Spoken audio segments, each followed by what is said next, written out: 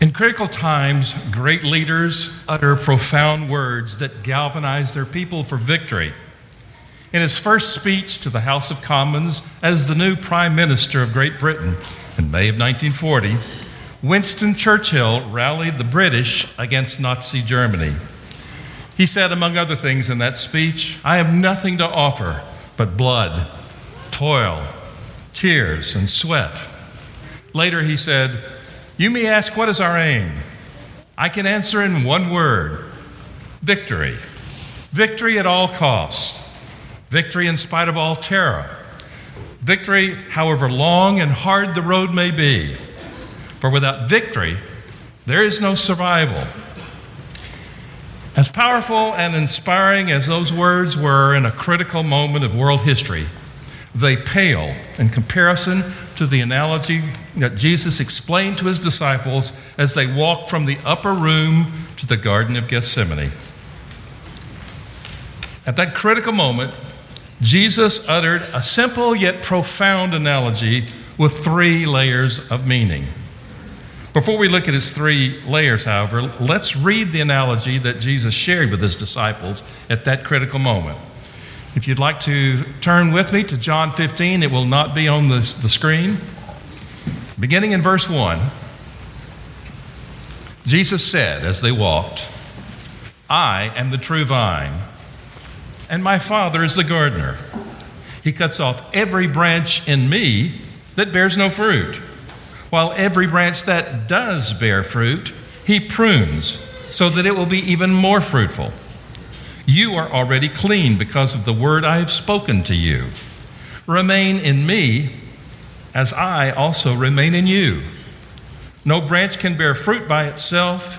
It must remain in the vine. Neither can you bear fruit unless you remain in me. I am the vine, you are the branches. If you remain in me and I in you, you will bear much fruit. Apart from me, you can do nothing. If you do not remain in me, you are like a branch that is thrown away and withers. Such branches are picked up, thrown into the fire, and burned. If you remain in me, and my words remain in you, ask whatever you wish, and it will be done for you. This is to my Father's glory, that you bear much fruit, showing yourselves to be my disciples." Now let's consider the 3 layers of this simple analogy and its profound implications. At the first layer, we have the analogy stated. In that first layer, the main characters and their roles in the kingdom of God are compared to the inner workings of a flourishing vineyard. This has a background that would resonate with the disciples because throughout the Old Testament, Israel was compared to a vineyard. And in Isaiah 5, we have a very tragic story. Isaiah he writes what we call the Song of the Vineyard, and he's talking about how Israel has been faithless there. But in this easy-to-understand analogy on its most simple level, Jesus made 3 comparisons. The first, he compared himself to a very special grapevine. God had intended Israel to be his people to the world, but they had failed miserably in that task. Consequently, Jesus fulfilled for God what Israel never could.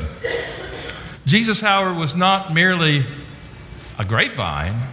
He was the only true vine. Secondly, he compared his Father to the owner or the gardener of the vineyard. In those days, there were at least 3 important duties of any vineyard gardener. First of all, during the growing season, he had to take care of the soil. And among other things, that would mean things like keeping the soil watered, keeping it free of weeds, and so forth. Secondly, during the growing season, the gardener would take care of the vine itself to make the branches as fruitful as possible. So branches that would bear no fruit would be cut out so that those branches would not take some of the strength of the vine just for keeping them alive. And then thirdly, during the off-season, the gardener would prepare the vine for even greater blessings by pruning the branches that had borne fruit. And thirdly, Jesus compared the disciples to the grapevine branches that the gardener cared for during the grape producing season and pruned during the off season. It's a very simple analogy. We understand it at a very simple level. But the next two layers are far more profound than the simple analogy that he made. Because in the second layer, the analogy was applied to its initial audience.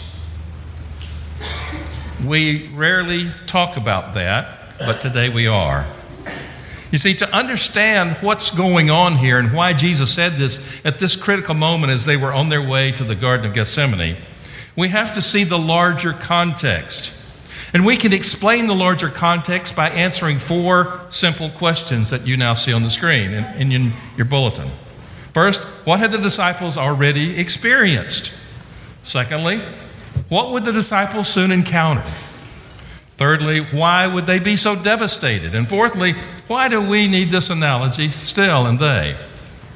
So let's answer those questions. Question one, what had the disciples already experienced at this point? Well, as we said, it was the night before Christ's crucifixion. And for 3 years, he had spent many, many days with his 12, telling them who he was, what he came to do, and what their role would be in his kingdom. On this fateful night, he had already shared his last meal with them, at least his last before his crucifixion. And during that meal, he had instituted what we have come to call the Lord's Supper. And with utter frustration, Jesus had watched his disciples afterwards then argue over their expected levels of power and authority and what they believed would be the coming physical kingdom of Jesus on earth. To thwart their lust for power and control, Jesus had then washed the disciples' feet to teach them that spiritual leaders are not concerned about power and authority, but about serving. Shortly thereafter, then Jesus had revealed to the 12 that one of them would brazenly betray him that night. And then he quietly dismissed Judas to do his dirty work. Soon after that, Jesus had to squelch Peter's false bravado by telling him that before the next morning arrived, he would deny him 3 times. Finally, Jesus had told the remaining 11 that he would be leaving them soon, but he would be returning soon after, but not as they would expect, but through the coming Holy Spirit, knowing full well that they really did not understand that statement at all at that moment. And thus, at the moment that Jesus was leading them from the upper room towards the Garden of Gethsemane, he was formally teaching them for the very last time prior to his crucifixion. Question 2, what would the disciples soon encounter? Well, Jesus knew that once in the garden, he would pray 3 long, gut-wrenching prayers to his Father about the events leading up ultimately to his crucifixion and his death. And he also knew that during that time while he was praying, his apostle would fail miserably as a support system in his time of need. Jesus also knew that when he finished praying, that Judas could be seen bringing a group of motley characters, a contingency of Jewish leaders, temple guards, and Roman soldiers to the garden to betray Jesus into their hands. Jesus further knew that the next day he would endure the jeers and the taunts and the trials, the visceral brutality of scourging, the horror of crucifixion, and finally his death on the cross for the sins of all mankind for all time. And ultimately, Jesus knew that at that point, his disciples, these men that he had cared for 3 years training them, would be utterly devastated and disillusioned. Question 3. Why would the disciples be so devastated? Well, Jesus knew that during the next day's horrifying events, the disciples would see their dream of a glorious earthly kingdom on earth with Jesus sitting on the throne annihilated. He also knew that despite the fact that in just 3 days he would be raised from the dead, that during those 3 long, agonizing days, they would become progressively more discouraged, disillusioned, and susceptible to Satan's seductions because they thought it was all over in many ways. Jesus further knew that even if they did survive the next 3 days, that they would be attacked by Satan at every turn in their future ministry into all the world. And they might give up the fight without him there to raise their spirits and their resolve. Question 4. Why did the disciples so desperately need to hear this particular analogy at that moment in time as they walked toward the Garden of Gethsemane?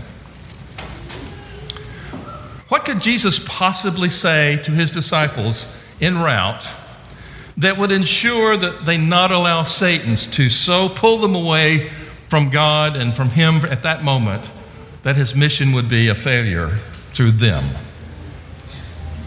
Well, on this slow walk to Gethsemane, Jesus discussed far more than simply this analogy. This is where he began. Soon after the vineyard analogy, Jesus then went on to explain in great detail that people would hate them in their ministry for him just as they hated him. He then told them that when the Holy Spirit would come upon them after he left, as he had introduced earlier in the upper room, that the Spirit within them would make all things clear to them. And then finally, he detailed to them how they would soon be overwhelmed with grief, but then in a short time it would turn to unbelievable joy.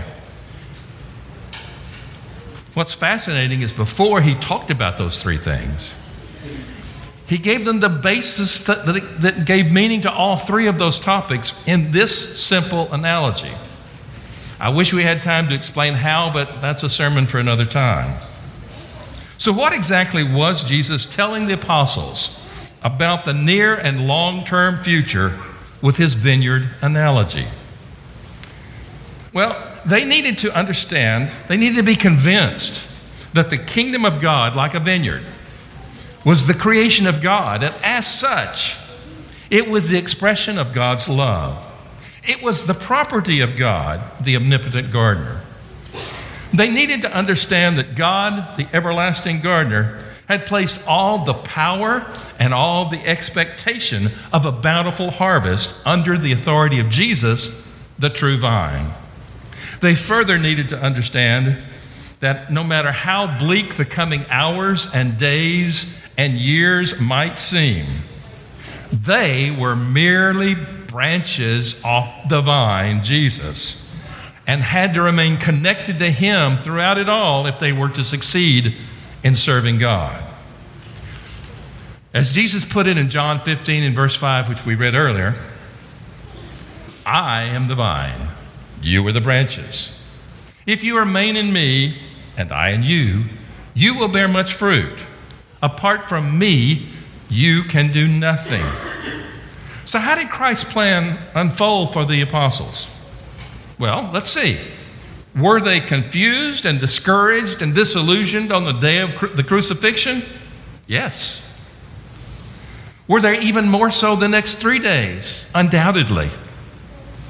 Did they initially doubt that Jesus had actually been raised from the dead? Yes. But did they ever stop believing in Jesus? No, they did not. In fact, just 50 days later, on the day of Pentecost, these apostles, empowered by the Spirit, began a powerful ministry that shook that country and shook the apostles. In Acts 2, at the end of that powerful sermon by Peter in which he preached about the death and the burial and the resurrection of Jesus, then 3,000 souls were baptized into Christ, and there was no apostle there that would have said, oh, that's such a slow number, or such a low number. They were amazed at all that happened. But that wasn't the end of the story.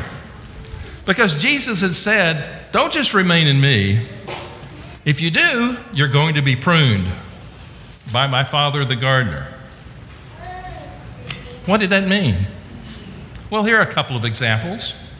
In Acts chapter 3, Peter and John healed a man just outside the temple who had been lame from birth.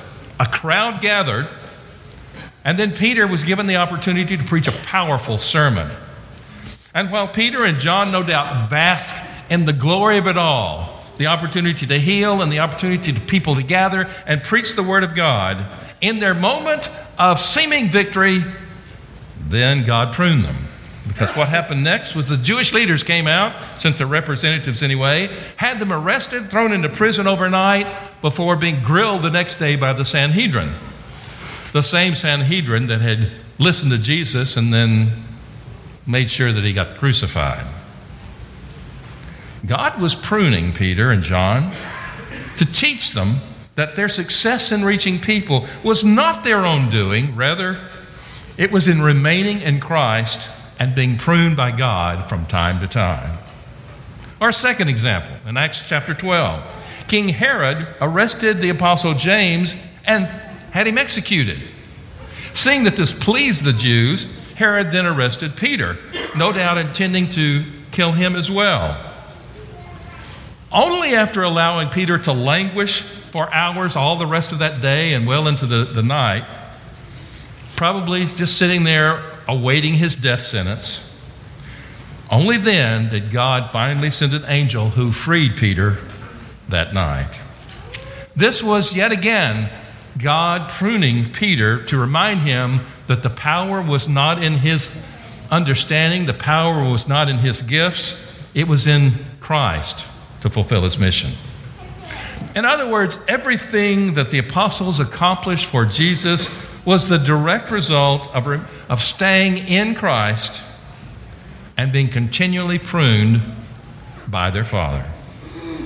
It was a lesson that they learned slowly and sometimes painfully, but learn it they did.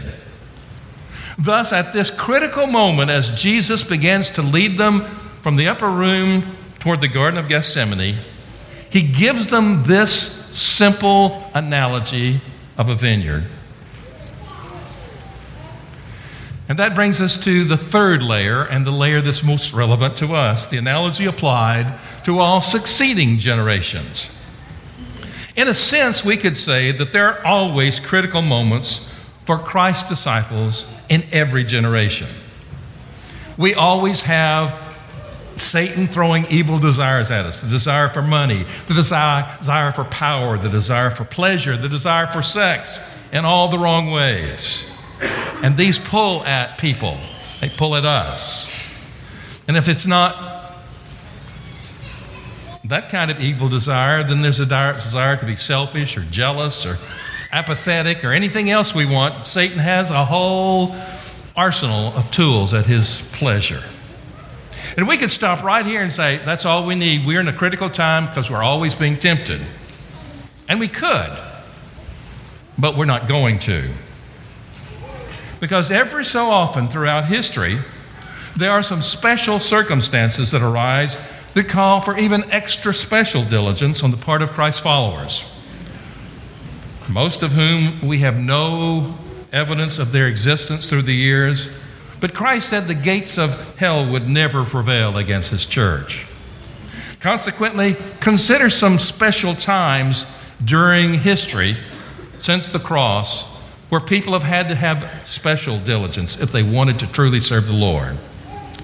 When the Roman Empire tried to extinguish Christianity through banning its practice and promising violent execution for people who ignored the mandate, true disciples desperately needed to remain in Christ. Some, however, were more concerned with life in the present than life in eternity, and they walked away from the Lord.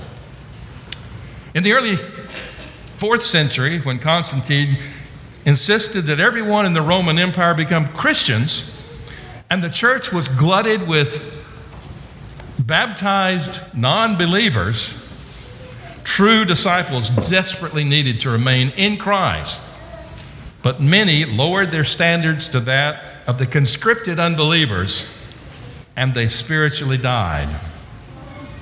During the Dark Ages, the few true disciples that probably were there that we don't know anything about were again persecuted by ecclesiastical kingdoms and had to choose between remaining in Christ and falling in line, and many just fell in line and gave up their souls.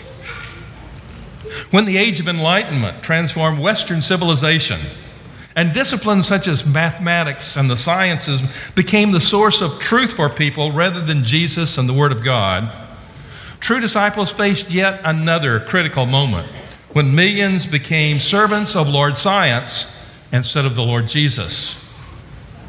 And then in the late 20th century, when postmodernism, with its view that there's no objective standard of right and wrong, that you make up your own religion and your own God and nobody can say anything about it, when that became the norm for people in America, at least many of them, true disciples had to cling to Jesus more than ever before, or be swept up in a religion of self-serving meaninglessness. And finally, as we today near the end of the second decade of the 21st century, a new threat is set to decimate many more Christians, and this threat may well even remove some of us here today. We can explain this looming threat in 4 stages, one of which has already become the norm, and a second one is in the process of reaching normalization. In stage 1, for 30 years or more, it has become a well-established norm that Christians and Christianity should be ridiculed in as many ways and as often as possible. Just a few examples of what we've already seen. For years, artists have and continue to create works that depict Jesus in obscene and pornographic ways, and their creations are lauded by the worldly image makers, scoffing and laughing at anything Christian. Or when Chick-fil-A opened a store in New York City, the New Yorker magazine described that as, and I quote, a creepy infiltration in New York City because of the Christian views of its owners, the Cathy family. Our Christian groups on secular college campuses across this nation have been and continue to be persecuted and sometimes assaulted for no other reason than their trust in Jesus. And every year we seem to hear yet another high school football coach is fired for the heinous act of taking a knee on the field after a game and praying. Stage 2. In the last 10 years or so, Christians who have taken a stand in their businesses against biblically immoral actions have been sued. And they've either lost their cases, or in many cases, they have lost their businesses and their life savings in defending themselves. Christian colleges are being assaulted by so-called social justice warriors trying to strip the Christian colleges of accreditation. I'm sure we've all heard of the case in 2012 with Jack Phillips, the owner of the cake shop in Lakewood, Colorado, who was sued for refusing to design a wedding cake to celebrate homosexual marriage of 2 men, and he lost his case. And for years, he could not run his business and do what he enjoyed. It took years before the Supreme Court reversed that decision, but who knows what the future holds for other such cases. And then just 16 days ago, on May 17th, the House of Representatives passed the LBGT Equality Bill, designed to ban all discrimination of the LGBTQ community. I doubt that it'll be passed by the Senate at this point, and I doubt that our president would sign it into law, but who knows about the future. But legal scholars are already saying that if that bill ever passes, that it may well criminalize Christianity in America. And if not, it'll pave the way for future legislation that would. Stage 3. Through court cases, the LGBT community is seeking rulings that would force all churches to fully accept as church members in good standing, every one of them, and every one of anybody else, including having the right to teach, preach, and lead, or lose all church property and legal recognition as a registered religious entity in America. You say, surely that couldn't happen. I pray not. But who knows? Stage 4, you say it couldn't get any worse. Oh, yes, it could. 10 years ago, I don't think any of us would give credence to what I'm about to say, but now, the socialist movement of the far left will continue to push toward full-fledged socialism, and if they ever get there, then they move to communism, because every socialist state always does. And if they succeed in doing that, they will either abolish Christianity altogether as a legal thing, or they will create a state-run entity from it that will stand for nothing but a worship of the state under the guise of Christian terminology. We feel like we've gone into the twilight zone at this point, but we need to realize that these things are all possibilities. Satan will go as far as he's allowed to go in every century. Now that we know why, not only is it always critical because of Satan's temptations, but that we're on the cusp of yet another one of those special times in history, what does Jesus have to say to us? Well, before we go back to the text one last time, let's quickly remind ourselves what Jesus didn't command us to do. He didn't command us to pick at all courts adjudicating cases potentially threatening and damaging to Christians, to Christianity, and to churches. He didn't order us to organize a sit-down protest encircling the Capitol building so that all the congressmen and senators would have to go through the gauntlet of us every time they went in or came out. Jesus didn't command us to coordinate a mailing campaign aimed at the members of the Supreme Court. Now, none of those things in and of themselves are wrong, but that should never be our primary focus. And one more, Jesus didn't command us to fret, worry, and agonize.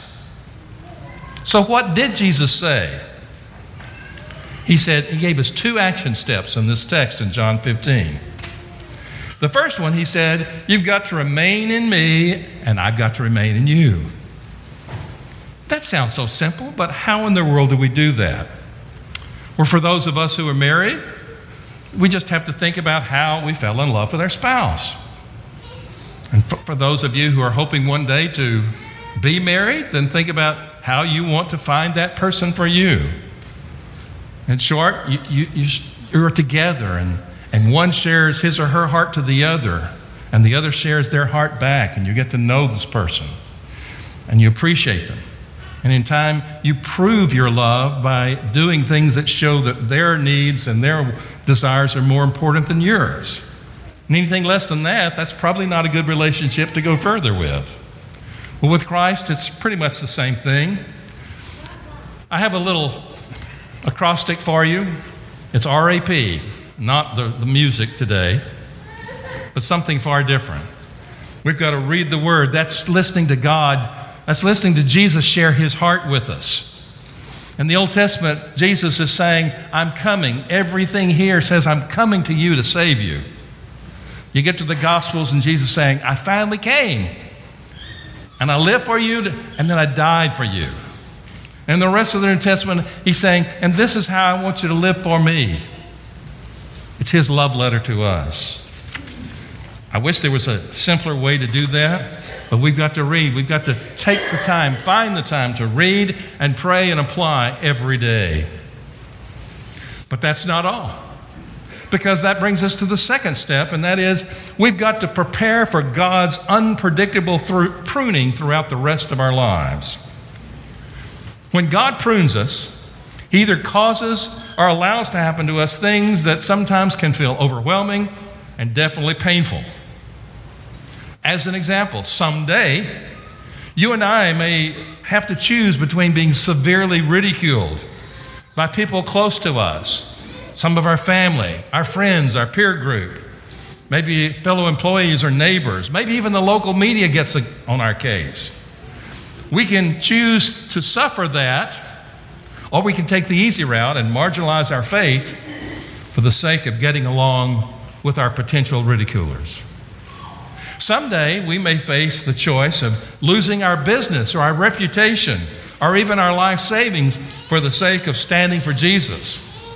Or we may choose to surrender our faith and our principles to whatever society or our government demands. Someday we may have to watch as the courts demand that our elders and ministers buckle to the demands of full acceptance of all groups, whether righteous or not, or forfeit all of our church property and our right to exist legally in this country. And someday your faith and mine in Christ may be declared illegal and punishable by who knows what, imprisonment, torture, death. And we can take that choice, or we can succumb to whatever the courts of this land decree. And whenever those things or anything like them happens in our lives, then God watches. He watches to see which way we turn. Do we turn to Christ, or do we turn to the government? If we turn to Christ, He has successfully pruned us for either greater service. Despite seemingly overwhelming odds, the apostles heeded Christ's analogy and remained true to Christ throughout their lives. And now here we are. Will we remain in Christ, or draw near to Him and then remain in Christ? And will we accept the pruning of the Lord? Make the right choice. It's a matter of eternity. If you need to respond to God's invitation today through Christ, why don't you come as we stand and sing?